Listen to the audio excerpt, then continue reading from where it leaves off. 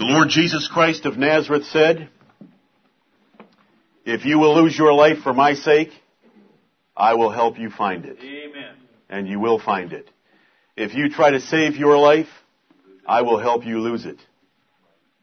There's no other way than to trust and obey. I didn't miss the pipe organ.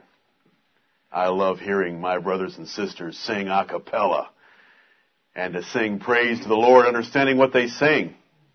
May the Lord bless us to enjoy that musical part of our services as well. Amen. Let's open our Bibles to Psalm 18. Psalm 18. Oh, these are wonderful verses. And may the Lord Jesus Christ, by the grace and power of His Spirit, convict you of their truthfulness. Amen. This is the word of the Lord. And rather than kiss the book, let's read the book. Amen. 8 verses. Psalm 18, verses 19 through 26. Let us all stand together as we read these 8 precious verses that teach us the power of a righteous life. Beginning at verse 19 of Psalm 18. Together. He brought me forth also into a large place. He delivered me because He delighted in me. The Lord rewarded me according to my righteousness. According to the cleanness of my hands hath He recompensed me.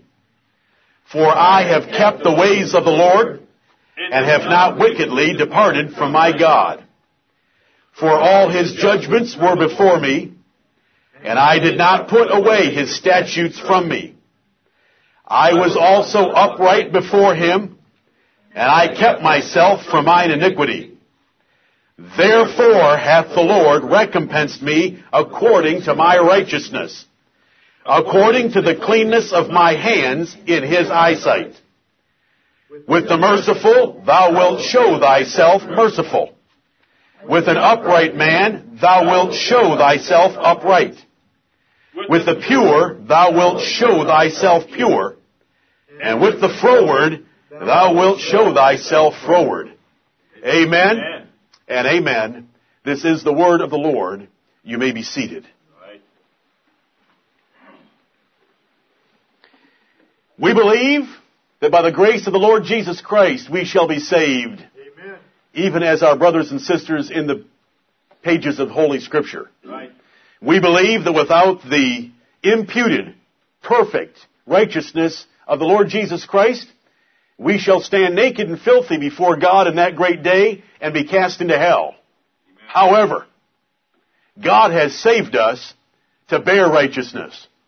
He has worked in us both to will and to do of His good pleasure, and He expects us to work out our salvation with fear and trembling Amen. and hope.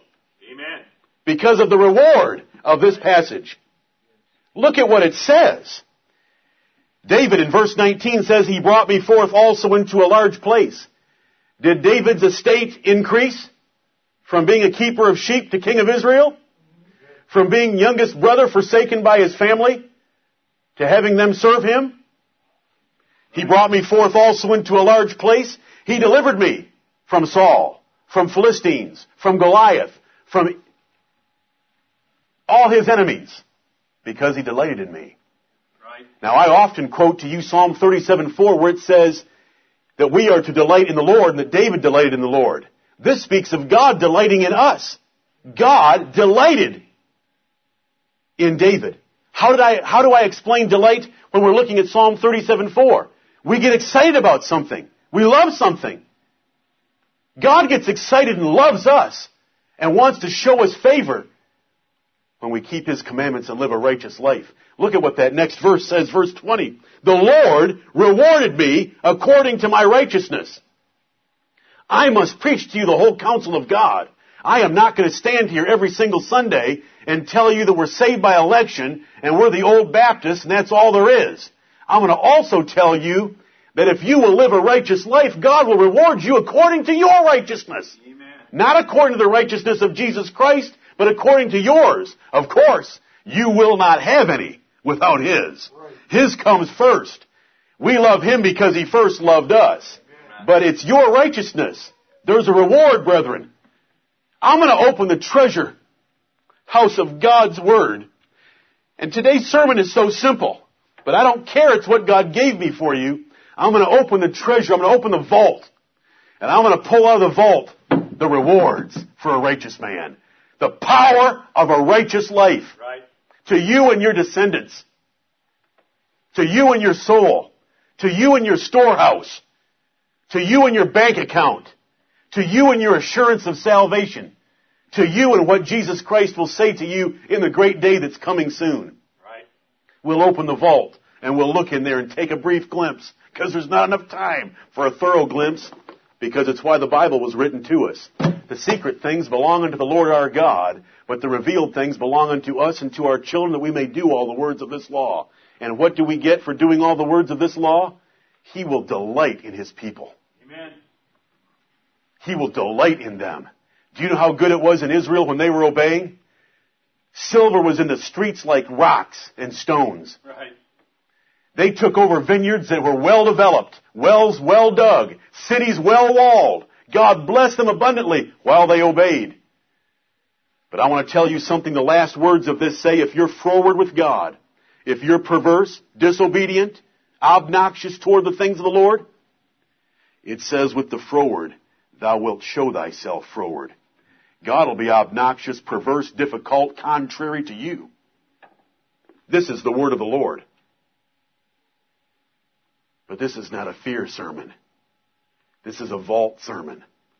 We want to look in the vault and see the reward of verses 19, 20, and 21 as it goes forward. Look at that 20th verse. The Lord rewarded me according to my righteousness, according to the cleanness of my hands hath He recompensed me. God pays well. He's the greatest paymaster in the universe.